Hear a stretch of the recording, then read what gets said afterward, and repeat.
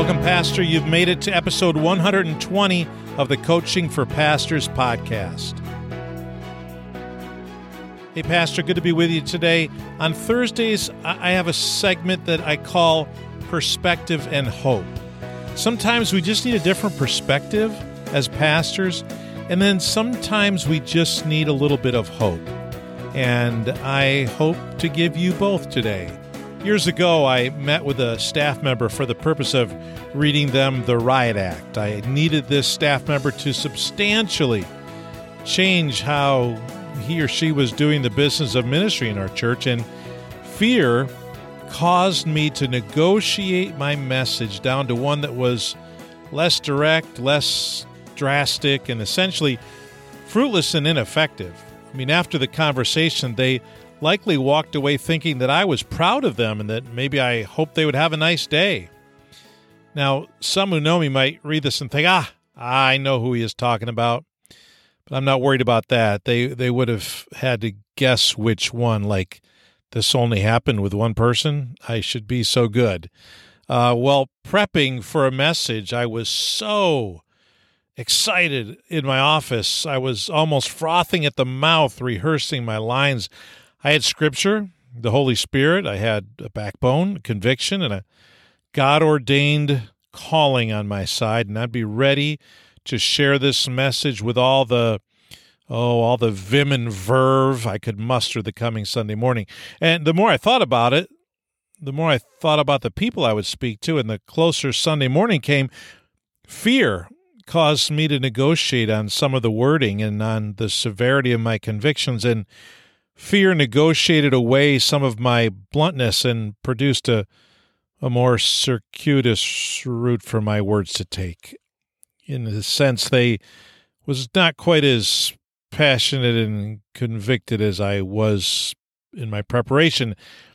Thinking ahead about our elder meeting one time, I began to lay out on a legal pad a vision for our ministry, and it was grand and it was great. I was going to go for broke, no half measures. Our ministry would gain more ground and score more points than we ever had before. The elders needed to see vision and leadership, courage and direction. And as they began questioning my proposals in the actual meeting and expressing some doubt about my ideas, fear negotiated away my remaining thoughts, and I tossed out over half of my plans before even sharing them.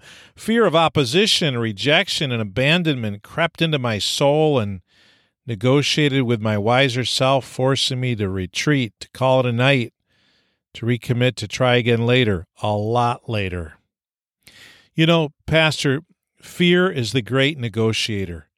It strips us of leadership and value. It puts us in the middle of mediocreville, of almoston.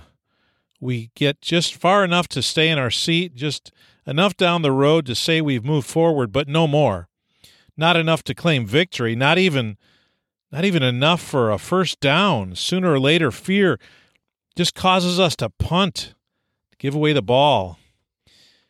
Pastor, psst, yeah, you, hey, mister, hey, lady, yeah, I'm talking to you, Pastor. I know you. I am you. Been there, done that. And I even know the verses. So do you. You could finish them. Verses like Joshua 1:8, have not I commanded you? Be strong.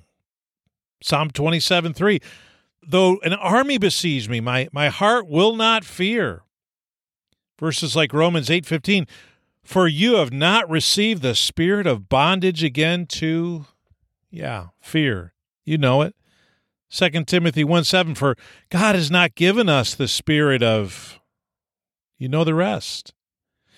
And perhaps the ultimate of the thou shalt not fear passages, 1 John 4:18, there is no fear in love. Perfect love drives out fear.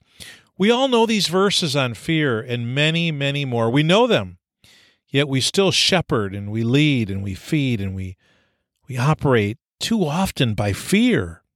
Some of us all the time, others of us more than we care to admit, and For others, we've forgotten what it's like to operate out of anything but fear. But I have an idea.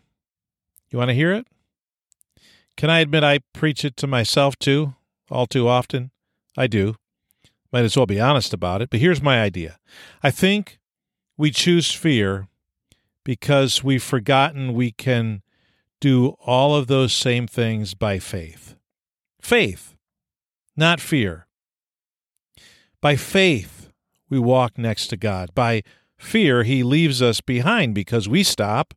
We're afraid to advance, and then in our aloneness, we have only one fuel to run on. It's the fuel of fear. What if we commit our plans to the Lord and move forward with Him? What if we simply choose to move ahead by faith or not at all? We move ahead with God, or we don't move ahead at all. Let's change those previous 3 scenarios that I gave you at the beginning. Now I arranged with God what I need to say to the staff member, and then walk with God hand in hand into the room, and in love deliver the goods, trusting God with the outcome. What if I decide my message plan on my knees, asking for wisdom, mercy, and grace to deliver His words through me? I trust in His power and go for broke with God, trusting Him with the outcome. Or finally, I do my homework on the front end of the elder meeting with God, and perhaps a few wisely planned meetings before the meetings. Asking for God's wisdom in His heart, I do my planning with Him, and I proceed forward in confidence in God, not in me, asking God to give me wisdom and perhaps move the hearts of my elders. Pastor, who or what are we trusting in? When it comes to our leadership, we either lead from fear, relying on ourselves and our own resources, or we lead from faith, relying on God and His power and His wisdom. You know, this week, pick one and run with it. Fear or faith? I mean, it can't hurt, could it? Not going to get any worse than leading by fear. Have you been leading by fear? How's that working for you? Yeah, I didn't think so. Fear, oh man. Fear is the great negotiator, giving away all the good we've managed to scrape together. Choose faith. It's the great facilitator, allowing your plans, you and God, your plans, to move forward. If you're the pastor of a local church, you especially need faith over fear. Can I ask you to lead by faith, live by faith, and love by faith, not fear? Negotiate that, Pastor. Negotiate that with your weaker self. Challenge yourself to live by faith and not fear. What have you been living in fear over? Could you not turn that around?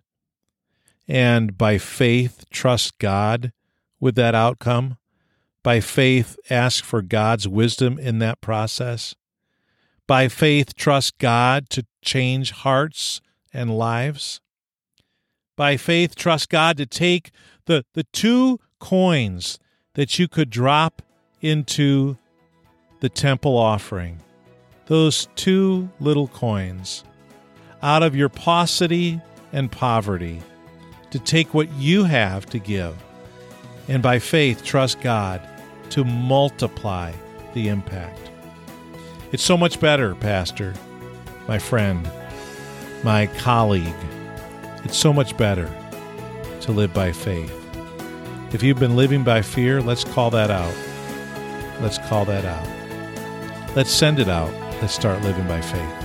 Hey, I will talk to you tomorrow on the Coaching for Pastors podcast.